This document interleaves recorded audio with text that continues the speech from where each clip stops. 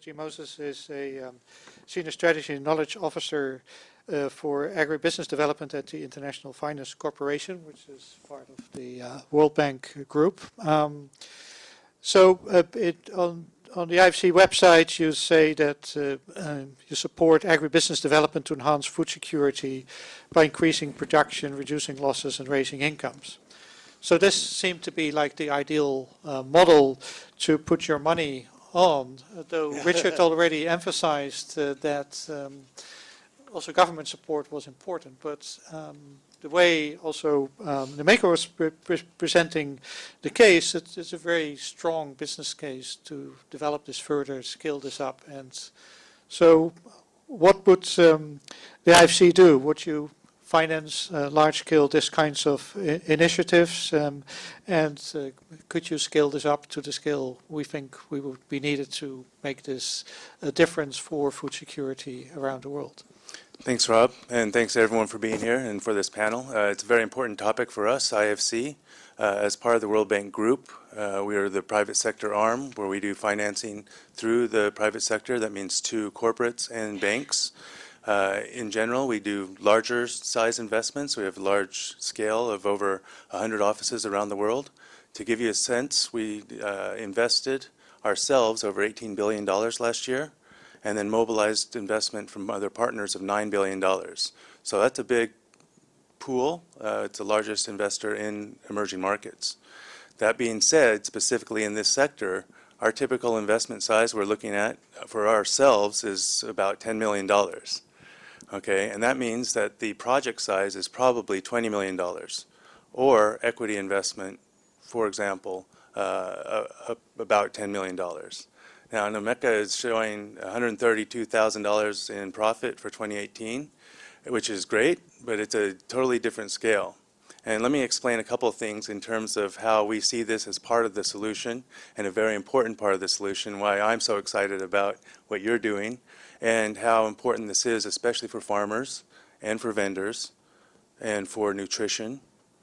Not just reducing food loss and waste is great as a thematic area, and obviously there's a climate benefit as well, but it's these other elements about income, nutrition, and food security that really are why food loss and waste is a broad topic to cover these particular issues. When IFC looks at investment, we're looking at the whole value chain and the risk of the whole value chain. And so typically when we have an investment, we're working with perhaps the retailer. When it comes to cold chain, you can be at the farmer level, like Cold Hubs, at the aggregator level, like Eugene might be if he was a little more ambitious, maybe with a little more capital and a location. Or typically at the retailer level, which is the pole model. And that could include a retailer like a poultry company, fast food, quick service restaurants, or supermarkets, where they aggregate their supplies because they have the scale to do that. And that's typically where we would invest, whether it's a third-party logistics wholesaler. For example, outside Moscow, we invested $10 million in what was basically frozen and chilled meats for the entire Moscow market of 20 million people, right? And so that one investment has the scale across products to be able to benefit a growing market with middle class and rising incomes and a rising nutrition profile. We also have an investment in India. Snowman Frozen Foods, similarly, is a $6 million investment in equity, so that's small for us. That company went public 3 years later and was worth, our stake was worth $60 million. So you can see how, from an investment perspective, the opportunities can exist, but there's a lot of challenges to overcome.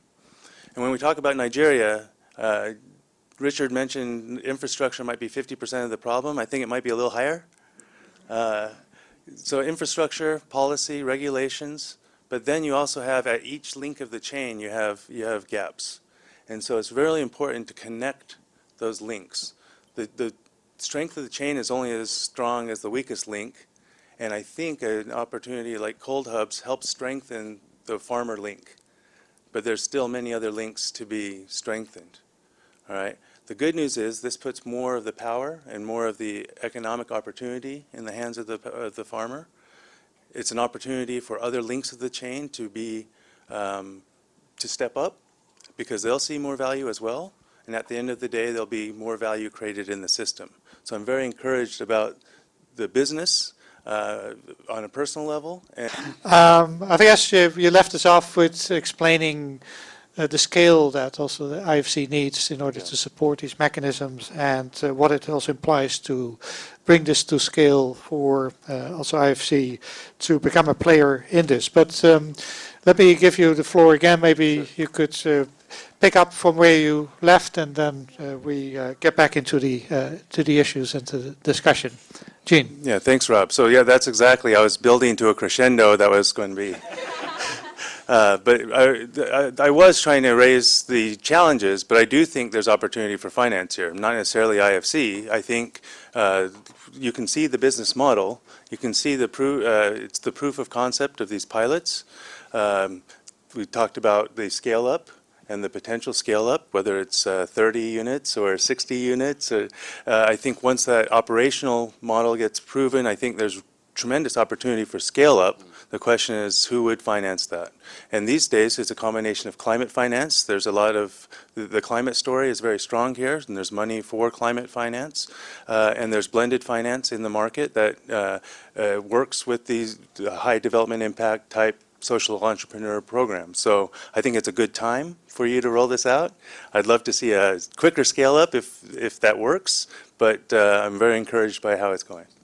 I guess you've cooled things down a little bit by giving these mundane answers. Though I would say is that it's an interesting question for the development of these kinds of initiatives. So it's to get from the small scale where you are and then to scale it up. I guess part of your message is we need to clone Nemeka several times so we can bring it to scale, as well as get other forms of support and finance to go from the very small scale to the right level, such that it can broaden up.